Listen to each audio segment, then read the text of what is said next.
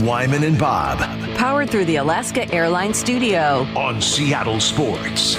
Welcome back to Wyman and Bob, and right now on the Emerald Queen Casino Sportsbook Hotline, Seattle defensive tackle, your favorite Seahawk, Dre'Mont Jones. Dre, I imagine you're doing pretty well after a big win like that. Definitely am. I am a little more at ease with things. Yeah. Well, what do you mean by that? Yeah. When you lose in that fashion, I was pissed off. I'm not happy with how the direction of our defense was going. But I understand it was the first game. But I was very disappointing first game for me personally. Yeah. Well, and also just tell us about. Was that more satisfying, that win? Is that one of the more satisfying wins? Just because, coming off that week and then going on the road and getting a win in Detroit, a really good team. That's got to be one of the better wins you've been a part of. Yeah, it definitely is, because Detroit is a really good team. So it was good to get a dub away like that, and definitely confidence booster for our defense and for the rest of the team. Hey, Dre, when you went back and looked at the film, what were you pleased with? With you particularly, you got the sack there in the second half, and the defense in general coming up with some big plays in that second half.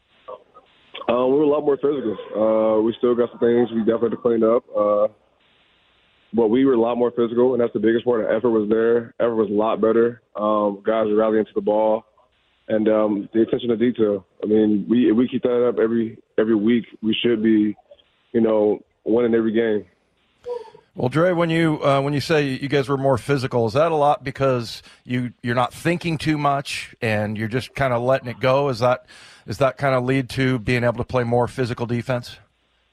Oh, yeah, that's exactly what it is. And we're gelling better as a defense, too. We're getting to know each other more and more. This is a brand-new defense. Guys are new all over the place. So we just building that chemistry.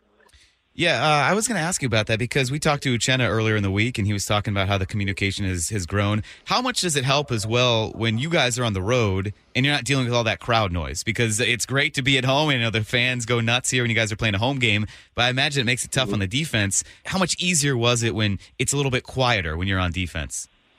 No, it's night and day in terms of communication because we're able to understand each other. And then we're just getting more and more comfortable, familiar with the playbook when things are going rampant and fast like that. So it just helps a lot. Well, Dre, I know you weren't part of last year, the defense here because, the defense against the run was really a big issue. And you guys now 2.9 yards per carry, one of the better defenses against the run. You mentioned being physical, but what else has worked? What have you seen that has led to that kind of success against the run? Being gap discipline, tackling. Those are the other. But besides that, you really those are the main components. What it takes to stop the defense. There's no special word or magic pill that's going to help you. You got to be gap sound, physical, and you got to be able to tackle the ball. And we're doing a good job at that. We can definitely be a lot better at tackling. We still have way too many tackles on our end, but those three parts we're doing really well still. Hey, how does that involve the second level as well, with you guys communicating with the linebackers and vice versa, and them kind of telling you where you need to be? Does that kind of all mesh together? Yeah, it definitely does. With the second level, us as D linemen interiorly, we got to make sure we're holding up those double teams when they come, so we can give those boys time to get down there and fill up the gaps. If we getting beat off the ball, and if we're letting guys, offensive linemen, being just slide the field, it's going to create creases, and when you got creases on the defense, that's not good for anybody.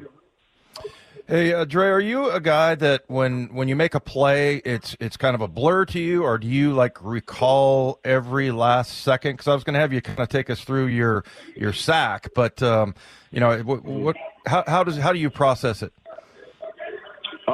It's a huge relief on you as a player that rushes the quarterback as you get a sack, especially it being the first one. The first one's always the biggest pressure relief because you're finally on the board and they're going to come in bunches. You got the opportunity to get more. So from the play, I remember we had a little a stunt going on, and I spun out and I spun back inside because I realized I was getting too high, and quarterback was right there for me. Yeah, that's got to be nice. It was. That's got to be a good feeling. We were talking about the physicality and you guys doing so well stopping the run. What has Jarran Reed brought to this defensive line, and how is your communication with him? It was great. He brought a great deal of leadership. Jay Reed is a very, very, very smart player. He has the mind of like a linebacker. He understands the offensive play calls really well. He's able to sometimes know exactly where they're going. He's really good, and I love having him right there right next to me. You know, you got a player like that, it makes your job easier. What about Bobby? I talked to him a little bit after the game, and, he brought everybody together, before the overtime period. And just tell us what's it like playing with him and his leadership? It was great. His leadership is contagious, and it just spreads throughout the entire team. His words and how he plays, it affects all of us, from players to coaches to management. It doesn't go unnoticed. So when it's, him being here is just bigger than necessarily football. It helps out the whole program. Well, speaking of leadership, you guys have a lot of young players on that defensive line, some second-year guys, some rookies, Cam Young, Mike Morris, Derek Hall, kind of a lot of rookies this year on that D-line. Do they look to you for advice, or are you a guy that will take them under your wing, or are they just kind of figuring it out on their own right now? No, we're always looking to provide advice. I've been around a little bit, so I'm able to do that. They have a lot of questions, and we have a lot of answers for them. So it's a good relationship between us and the rookies. Hey, Dre, tell us about, are you settled in here in Seattle? I mean, your first year here, and have you been able to, kind of take in some of the sights here in Seattle, or has it just been all work? How's that going for you? I'm still trying to get used to it. I'm not going to lie to you. I'm not totally settled in yet. It's only been a couple months for me. I was in Denver for like 4 years, so it's going to take time. I'm not used to everything, and I'm not used to the gloomy skies that keep telling me to prepare for it. So, I'm ready for it. I'm here. Yeah, I know we talked to you earlier in the year, right when you kind of got here during the off season. So is that a little tough too to kind of figure out, hey, I'm in a new city, a new environment, everything, and also balance the rigors and the demands of football season? Yeah, it definitely is tough. We're not just like pawns on a chessboard where you just place us there and we're good. Like I got to get used to like the environment of the city, and to make me feel comfortable to be able to play football at the highest level. If I'm not comfortable, I don't think I'll play good. So I am getting more and more comfortable. That's the good thing about it. But the environment really affects me. Well, and especially, Dre, you were probably pretty entrenched there in Denver, right? I mean, you probably didn't see this coming, and you had, do you still have like a place back there, or have you pretty much been able to make the move and to here in Seattle? Only person I got back in Denver is my tattoo artist. I'm going to hit up soon, so that's about it. Okay. Would you fly him out? I'll probably fly there. I'm a cheap guy, very frugal. Yeah, I was going to say, Dre, just say frugal, not cheap. You're not cheap. It's just frugal, and that's very wise of you. Yeah. Do you have a tattoo plan? Do you get one every off season, every few months, or just kind of when inspiration strikes?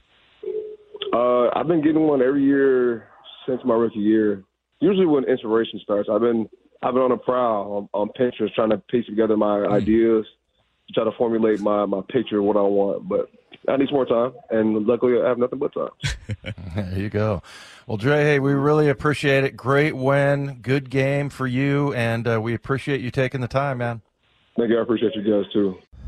Hear Wyman and Bob every afternoon 2 to 7